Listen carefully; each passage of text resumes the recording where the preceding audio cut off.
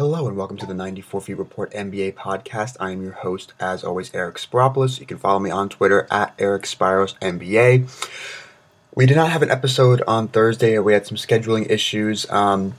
And today, it'll just be a solo episode with me because Corbin is out with the flu, so we wish him the best. Hope he gets well, back and healthy for a later episode this week. But you're just stuck with me today. It'll be a shorter episode. I'm not going to go through all of the segments of our traditional 6-segmented Monday show because some of the segments kind of lend themselves to have two people. So we'll be going through full court press, 3 points, and something foul. Talking about surprising and disappointing teams, talking about the Rockets, Victor Oladipo, Tom Thibodeau, some rookies and stuff like that. So it'll still be a fun show. It'll be shorter, and it'll just be me. So get used to hearing my voice for the next 30 or so minutes. But before we get started, I want to remind you that we are brought to you by Draft. If you're sick and tired of losing to these daily fantasy pros and you want to change things up and not play a salary cap league, you can join over 1 million people that have already downloaded Draft. And once you download, you can play in a real live NBA snake draft immediately, and you can be done with the draft within 5 minutes and get paid out the next day. Drafts are filling every second, so you can join one whenever you want before a day's game starts, and basically you draft 5 players, no salary cap. It's a real live snake draft, so you can't really plan your lineup ahead like these fantasy pros do, and you can't submit over 200, 300 lineups because, a snake draft will change your lineup because someone might take your pick. So it's exciting, it's fun, it's unique, and the best part is when you join and use promo code 94feet in all caps, you get free entry into a real money contest when you make your first deposit. Again, that's promo code 94feet, all caps. You can join me on Draft, have a lot of fun and unique, and of course, win some money. With that being said, we will get into the full court press in just a moment. Get ready, because it's time for the full court press.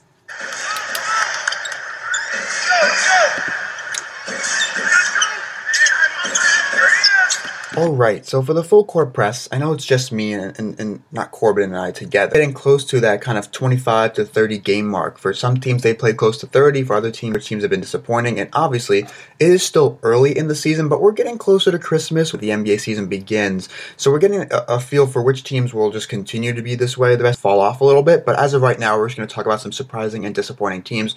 And let's start Celtics because obviously when they signed Gordon Hayward in the offseason and made that trade for Kyrie Irving, expected them to be good. But I don't think people them expected to be this a 6 to 8 seed.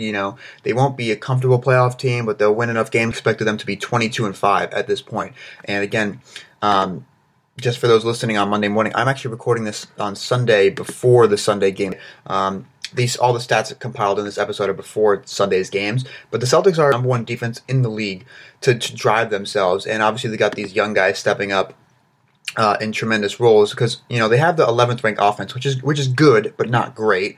But that number 1 defense is really what's driving them. And it's interesting. I mean, you've got guys like Jaylen Brown, Marcus Smart, Al Horford, Aaron Baines playing very, very, very good defense. Kyrie Irving has bought in defensively a lot more than we've seen in previous seasons. But then you have Kyrie Irving kind of taking over in clutch time, Al Horford giving quality contributions, Jason Tatum, which we'll talk about later in one of my 3 points, rookies and polished scorers for that matter. He's contributing and probably better than people. He's shooting over 40% on threes and obviously providing that good physical defense. Marcus Smart's shooting is abysmal, is on another level, and because of that, he is a key cog in most of their successful lineups, despite his terrible shooting. Then you've got unheralded, stars, potential all-stars like Al Horford, who is just putting up his, consistent numbers, and he always knows where to be defensively. He's spreading out his game at the 3-point line. And then, of course, you have to have someone who can take over when necessary. And not that the Celtics always need Kyrie to take over in crunch time, but he has been great in crunch time this season. One of the best crunch time players in the league, with LeBron James up there as well. And he has taken over a couple games himself, which is what he's known for, and especially what they're going to need in the playoffs, because I think most people have some concerns about them in the playoffs, and obviously events. But of course, you also need to score yourself. And I know they have Kyrie Irving to take over games, but that's to really play this well in the playoffs when teams are scouting them even more. He is their number 2 guy. So can he be a go-to guy in a playoff series against a physical defense that's matching up with him and scouting his kind of where he is on the court over a 7-game series? I think that they can win, a series or 2. I'm not sure that they're going to be as good as they are in the regular season in the playoffs, because obviously things are much more intense in the playoffs, more scouting, increased defensive awareness and intensity from opposition. But of course, the thing with the Celtics is they've got Brad Stevens, one of the best coaches in the league, and he will always motivate his guys, drop the best plays to get them in the successful spots. He knows where to put his players in a spot where they can succeed and thrive, and that's what he's done so far. And the fact that they're 22-5, best record in the East. Did anyone expect them to have a number one defense? No. People might have expected them to have a top 10 defense, but probably with Hayward, they probably expected a reversal where they had a top 5 offense and, the 11th or 12th defense. But now it's the number one defense and the 11th ranked offense. So we'll see if the defense can sustain, of course. There's some other really good defensive teams like the Thunder, and obviously the Warriors are up there, and the Spurs and the Jazz are always up there as well. And the surprising Blazers are actually fourth defensively. So we'll see if the defense can sustain. The offense at 11th doesn't seem like it's really that much of an anomaly. I think they can probably sustain that offense pretty easily. It's all about the defense. If that defense drops off to like 7th or 8th, they probably lose a little bit more. And, they only have, I think, a 3-game lead in the standings and for first. So, anyways, the fact that they're doing this well, 22-5, best defense, 11th ranked offense, relying on a lot of key young guys like Smart, Tatum, and Brown, is just a credit to Brad Stevens, credit to their team, credit to Danny Ainge, and them being 22-5 after Hayward went down. It makes them one of the more surprising teams in the league, especially in the Eastern Conference. And the second Spurs. Now, before the season, I'll admit, I expected them to comfortably miss the playoffs, and I think I expected them to see this coming. Victor Oladipo has exploded into a really good number one option. And the center not spacing the floor like he was in Oklahoma City. And then he's got quality role players always on the floor, like leading the league in blocks, can always, he can spread the floor, protect the rim. But the key thing with the Pacers, led by Oladipo especially, is that they have the number 6 offense in the league. And that's absolutely much higher than anyone expected. I think they would have one of the bottom 10 offenses in the league, and I think most people would have agreed with me before the season started. No one expected them to have a top 10 offense, probably not even a top 15 offense, but here they are with the number 6 offense, mainly due to Victor Oladipo. I mean, we're going to talk about him later. He's one of my 3 points, but his numbers and his presence and his confidence in order to take over games down the stretch, hitting clutch threes against the Cavs, against the Bulls. He in the Bulls, that's how much confidence he has. And of course, he's shooting so well from beyond the arc that confidence is he worked to improve his body, his strength, his conditioning over the summer. He's in a more natural role. The Thunder, is that a criticism of Westbrook? And obviously, to an extent, I think it is. Form himself into a legitimate number one option. And we're not talking about a number one option that's leading the 20th ranked offense. Is leading a number 6 offense in the league. It's fine to say someone, he's a number one option on offense. Like, great, but what is their offense ranked? If you're the number one offense for the 26th ranked offense, if you're the number one option, for the 26th ranked offense, I mean, you're not really doing that much. But if you're the number one option for the 6th ranked offense, you're having a great offensive season. And his defense is, hit or miss because he never really provided the defense he was expected to coming out of college. They expected him to be a lockdown defender. But that never really happened, and he was better in previous years, but obviously now with the expanded offensive role, like we've seen with plays off, and that's usually going to happen on the defensive end because they rely on him so much. A usage percentage, the offense is excelling, and because of that, despite having the 19th ranked defense, which is below average, that's, of course, not what I expected and not what a lot of people expected. And really, they're making that Paul George is, hit or miss in terms of fitting in with the Thunder, and really, kind of unfortunately, I only have 2 surprising teams, both from the East. A lot of Western teams have not been that surprising. You could say that the Rockets being this elite, being 20-4 so early in the season, especially with Chris Paul missing about 15 of those games, is really impressive, and you can put that up there as well. You could say the Spurs being 18-8 without Kawhi Leonard. I think they're actually 19-8. The Spurs being 19-8 without Kawhi Leonard, I say you could probably put that as a little surprising. But again, at this point, do the Spurs really surprise anyone? The saying is death taxes Spurs for a reason. They're out because they're 19-8 and they haven't gotten Kawhi Leonard, a top 5 player in the league. He's coming back, I think. Of course, you can see the Rockets being elite, this good. They're historic levels of good. Really disappointing. And with that, let's get to some disappointing teams. And let's start off with the team I just mentioned, went to the Western Conference and the Pacers, and that's the Oklahoma City Thunder. Really, the thing with the Thunder is that they haven't integrated their big 3. There are plays where it's just your turn, my turn, your turn, my turn, your turn, my turn, and that's not that's not going to work. That's not going to work in the playoffs. That's not going to work in the regular season. Combine that with Russ shooting very, very poorly. I think he's shooting below 40% this year, and his defense has been suspect as usual. People have kind of been guessing and estimating that maybe he's just not fully healthy. He had that PRP injection into his knee in the offseason, so maybe that's still holding him back a little bit.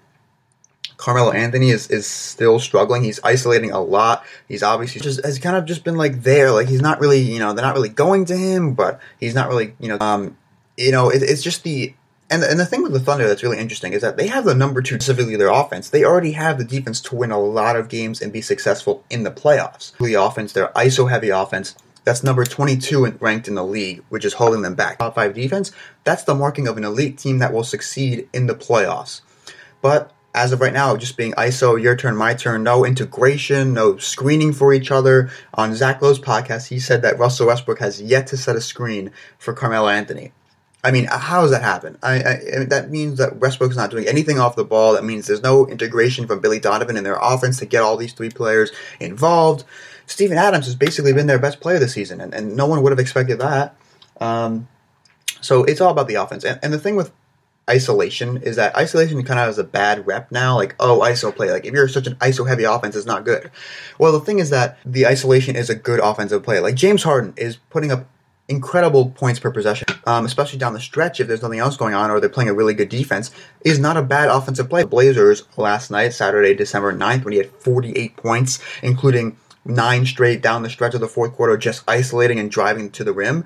That's a good offensive play because, 1, he's an elite offensive ISO player, and 2, if he gets a good matchup like a Damian Lillard, like a Vonleh, etc., that's a good, smart play. But if you're isolating on good defenders, or you're isolating and you're not a good ISO player or team like Carmelo or Westbrook or anything like that, that's not a good offensive play.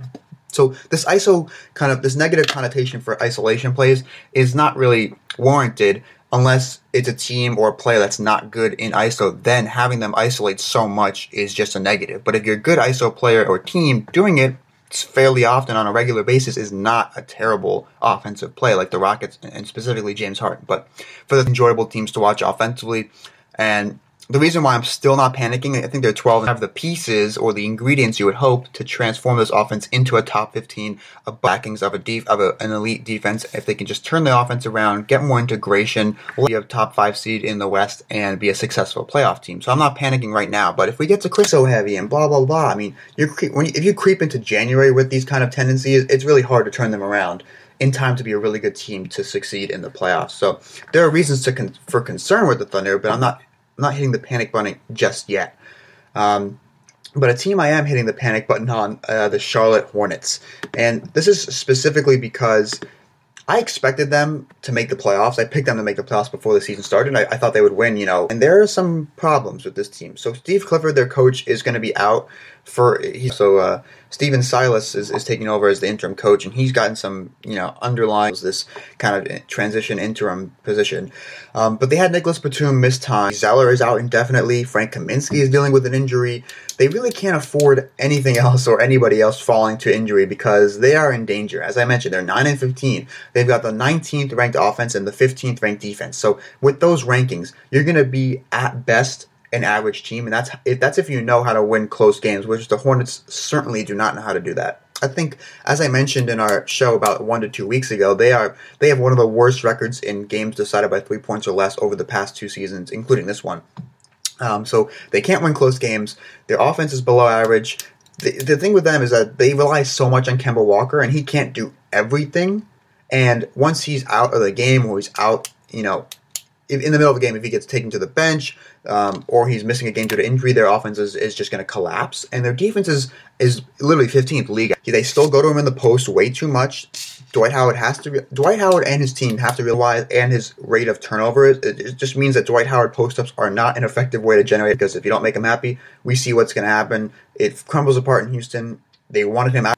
It's not going to be good if he's not happy. But again, now with his backup, Cody Zeller is out indefinitely. Frank Kaminsky's dealing with injuries. They're really short on bigs. They rely so much on Kemba Walker. Batum has to kind of get more integrated and get back into the flow of things in order to help out Kemba and the offense. Malik Monk is struggling.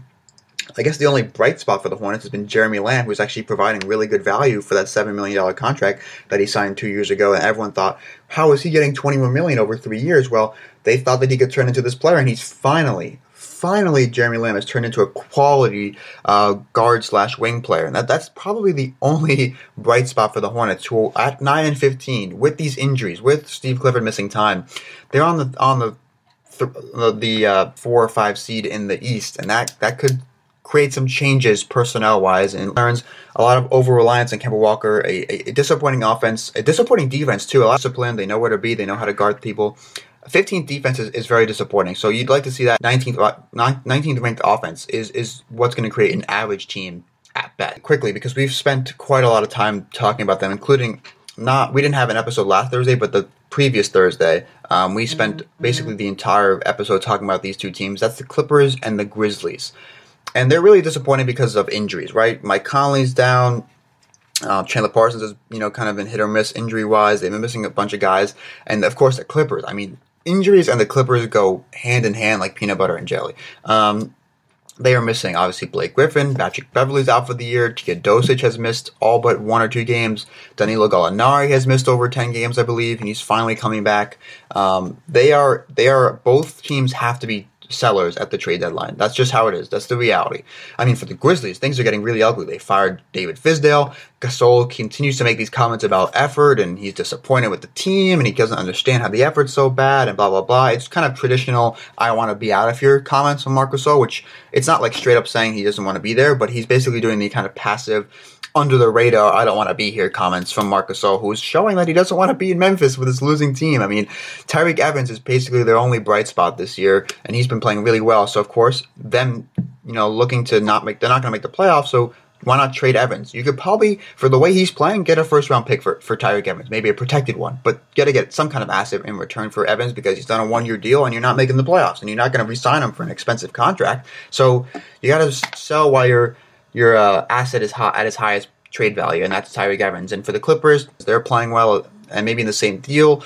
You got to be sellers at the trade deadline. I know if you're not going to make the playoffs, which both teams look pretty comfortably to not make the playoffs, you have to eventually do a full rebuild. But for the Clippers and Grizzlies, they've obviously been very disappointing teams. See, with Grizzlies already fired Fizdale. It'll be interesting to see what the Clippers do with Doc Rivers. There was a report that because at the end of the season they could let him go, and if they're going to do a rebuild, you can pretty confidently predict that they're going to let go of Doc Rivers in the offseason. So Clippers and Grizzlies kind of round out the disappointing teams. There have been some other teams that have been disappointing or, hit or miss or blah, blah, blah.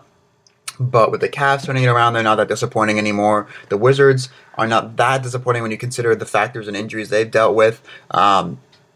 So really, and the Magic, I guess you could say, disappointing based on their hot start. They've completely fallen off a cliff. But overall, in terms of preseason expectations or expectations after the first week, maybe you could say that these teams are the most disappointing and surprising.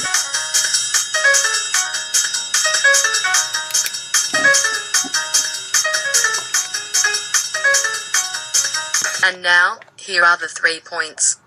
All right, for the 3 point this week, it's just going to be me, so it's just going to be my 3 points. And I've already mentioned a couple of them, so let's just start off with Victor Oladipo. No one expected that. And here's the thing with Oladipo. I think it'd be a common Tobias Harris. You've also got the great guards in the East. Just a spot on the All-Star team. Let's look at his numbers. 23.6 points per game, 22.6 PER, and a 4.0 box plus minus. His shooting percentage, about 60, almost 60%, is elite when you consider his volume game. And I mentioned before that his confidence is at an all-time high. And what he's doing is shooting threes a lot of the time in those moments. I mentioned the Bulls game and hits it to win the game. He has that 3 against Kevin Love where he shook Kevin Love in a one-on-one situation and pulls back for a kind of a step-back three-pointer to lead them to a win on that game and also break the Cavs' winning streak. And it's just that it's great to see. I really love it, and I tweeted this out when I was watching that Cavs-Pacers game, especially when Oladipo took over down the stretch. I tweeted out that I just love when players break out, and you didn't expect them to expect them, they're a good player, they're a fine role player, good second option, but no, Victor Oladipo breaking out into a number 1 option for the 6th ranked offense. I still can't if you can't tell, I can't get over the Pacers having the 6th ranked offense, so I'm just really, I love it when players break out, and I'm really happy for Oladipo to break out. He got some some blame for just not really fitting in, being disappointing throughout his limited with next to Westbrook. Now he's in Indiana. He's the number one option. It's working very well. He's playing a team that many expect now to make the playoffs pretty comfortably, which is what no one expected heading into the season. So Oladipo step it up, play at an all-star level, and lead a great offense and a very good team. So that's my first point. My second point, going to the Western Conference, we're going to Houston once again, and this is because the Rockets are the hottest team in the league. They currently sit at 20-4. They've won 9 straight games, and they have the best winning percentage in the league. According to Cleaning the Glass, which, of course, for those who don't know, is what I use now to measure a team's offense and defense and the 4 factors and everything like that, because Cleaning the Glass excludes garbage time and end-of-quarter heaves that really just don't really... Garbage time is not representative of what a team can do. If you put in your 9th, 10th, 11th, and 12th men on the floor in garbage time, obviously that's not what your starting lineup can do or your best 5 players can do. So that's why I like Cleaning the Glass. It excludes garbage time. I think it has a glass. The Rockets have the number 1 ranked offense and the number 5 ranked defense. Surprising, but the Rockets having a top 5 defense is probably just as surprising. Anywhere from the 10th to 12th ranked defense. I thought that defense would be better than people expect, including his defensive awareness would rub off on everyone else, and I thought they'd have close to it, which is just incredible, especially when coupled with their number 1 ranked offense. And what's happened is that, Paul and Harden are working a lot better than expected, and the key reason why they've been so successful is that Mike D'Antoni staggers both of their minutes. So one of Chris Paul or James Harden is always on the floor for the Rockets, and that means that a Hall of Fame point guard is always on the floor running the offense, no matter who they're playing against. If they're playing against starters, if they're playing against bench units, which is just makes the Rockets nearly unstoppable. And so since Chris Paul's return on November 16th, which is it's December 10th, so it's almost been a month, they have the number 1 ranked offense and defense. That's how good they are. And then they've won 9 straight with Chris Paul. They have not lost with Chris Paul in the lineup. That includes he's improved their 3-point shooting. But you have to talk about PJ Tucker and Luc Mbah a Moute because they know playing them with so last night against the Blazers, they went to a lineup of wagon lineup, which is a great name. And what they can do is they can switch everything. I don't know. I think Noah Vonleh was on the floor a little bit. That means PJ Tucker is coming up to guard Lillard. PJ Tucker's perimeter defenders, or you run a pick and roll with a pick and roll with Aminu. That means Luc Mbah a Moute is chasing after Lillard. I mean, the only defensive problem on that floor is Harden, and his defense was not great last night because he had such a great offensive load, but surround Harden with 4 quality defenders, you're going to have a good defense. And Harden can buy in because Chris Paul can take a load off him offensively, which we saw last night. Paul had a couple moments where he ISO'd as well and scored. So that's great to see for the Rockets and great to see for Harden, lessening his offensive load, providing more value on the defensive end, being rested, shooting better from the field, more efficiency. I mean, it's been great to see. And Ryan Anderson is another player who's providing his contract value since Chris Paul returned. I mean, he's improved on defense after he lost, 12 or so pounds over the summer. And I think since Chris Paul returned, he's shooting over 70% on threes on passes from Chris Paul, which is just ridiculous. And so another thing I mentioned with Chris Paul improving the Rockets' shooting is the Rockets have quietly crept into the top 10 in 3-point percentage. They're hitting about 37% of their threes. And for a team that attempts, 25 to 30 attempts per game of threes, hitting 37% is good. But for the Rockets, who attempt 43 3-pointers per game, hitting 37% is absolutely ridiculous and incredibly dangerous for their opponents. And that's mainly due to Chris Paul because, as I mentioned before, one of Chris Paul or Harden is always on the floor, which means no matter what shooters are on the floor, if it's a bench lineup or whatever, they're going to get quality open looks based on the gravity and attention that Chris Paul and or James Harden generate. And that's why the Rockets have the number 1 offense in the league and the number 5 defense. And that's why they're ranked number 1 on both ends of the floor since Chris Paul's return on November 16th. And that kind of great play on both ends is why the Rockets should be seriously considered a threat to the Warriors. Not to beat them, but to challenge them. Maybe push them to 6 games. Maybe push them to 7 games if their shots go down, if they get some, good breaks or good luck here or there. So it's time to take the Rockets for real. James Harden is the MVP so far. He's playing out of his mind and best team in the league at this current moment.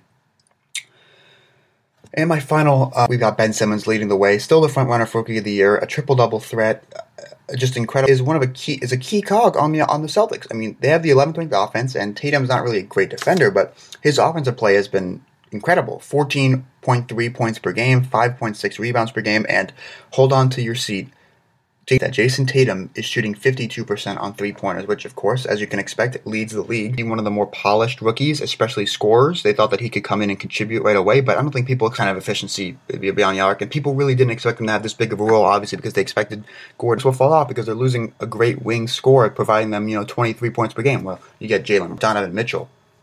Donovan Mitchell has been breaking out in recent weeks. I mean, he's averaging 17.5 points per game on pretty good efficiency, and he's basically the number one option already for the Jazz. I mean, Rodney Hood is there, Favors has been a good option, but right now, when you watch a Jazz game, and I watched the Jazz play the Rockets on Thursday, and it was a pretty good game for about 3 quarters. You watch the Jazz, and Donovan Mitchell has such great poise and such a great feel for the game. He knows where his teammates are to pass the ball to them when he's driving to the rim. He knows he is playmaking for others. He's creating shots for himself on pretty good efficiency, being the number one rookie of the year leaderboard as well. And, those are the 3 that I want to talk about, but obviously there's some other. Jordan Bell, sorry Bulls fans, Jordan Bell has been really good in his role. How's cash considerations doing for Chicago? But so those rookies have obviously shown flashes of being very good in the future, but they just haven't had as much success, not really enough consistency.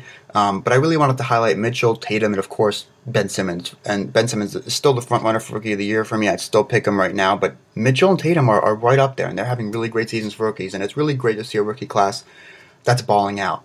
So that'll conclude my 3 points of the day. And in just a moment, we're going to get to Something Foul. Now, it's time for Something Foul.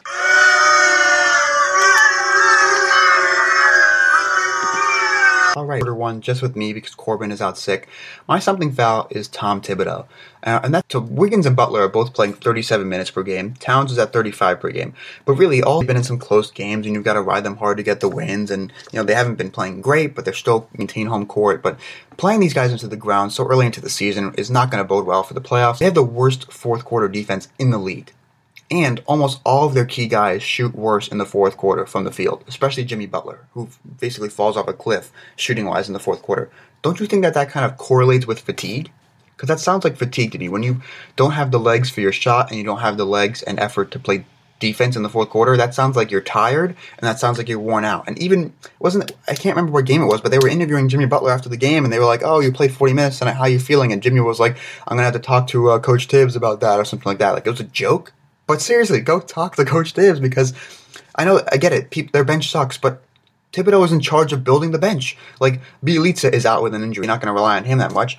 And Tyus Jones, like Zach Lowe said on his podcast, Tyus Jones and Jeff Teague, maybe they have to look to get someone for their bench because they cannot continue playing their key guys at this rate they want to win a playoff round or two. They cannot play their guys like this anymore. I mean, it's already showing now. Worst fourth quarter.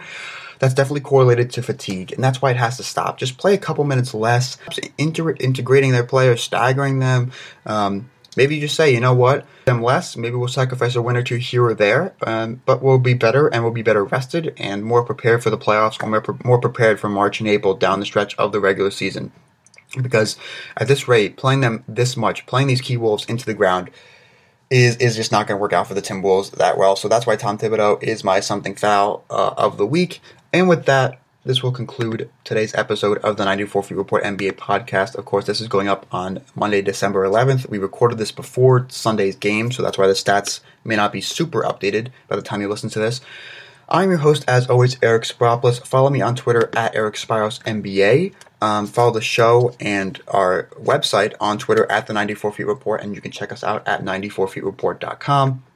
And again, I want to remind you, we are brought to you by Draft. If you're sick and tired of losing to these daily fantasy pros, go to Draft. Sign up with Draft because your chances of winning actually are 80% better on Draft than they are on the salary cap sites. I've had a lot of fun with them. I won 3 contests last night, and some of them by a couple of points, thanks to James Harden and Chris Paul.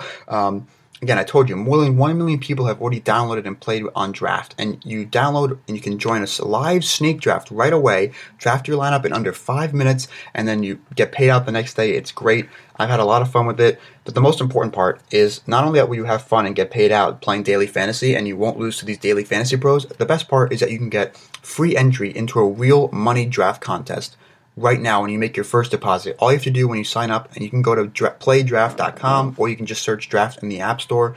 All you have to do when you sign up is put the promo code 94feet in all caps, and you get free entry into a real money draft. And of course, you'll be helping the show and our website. So go to draft, have some fun with daily fantasy, and have a better chance of winning. Use promo code 94feet in all caps to do so. And that's the end of today's episode. Hopefully Corbin is feeling better, and we'll be back later in the week, Thursday or Friday, with our kind of unsegmented, unedited, kind of free-flowing version of the episode of the show. But if not, we'll keep you updated on Twitter. So follow me on Twitter at Eric Spiros NBA for updates on that. Join Draft with promo code 94feet, and have a great week of watching NBA basketball. Take care.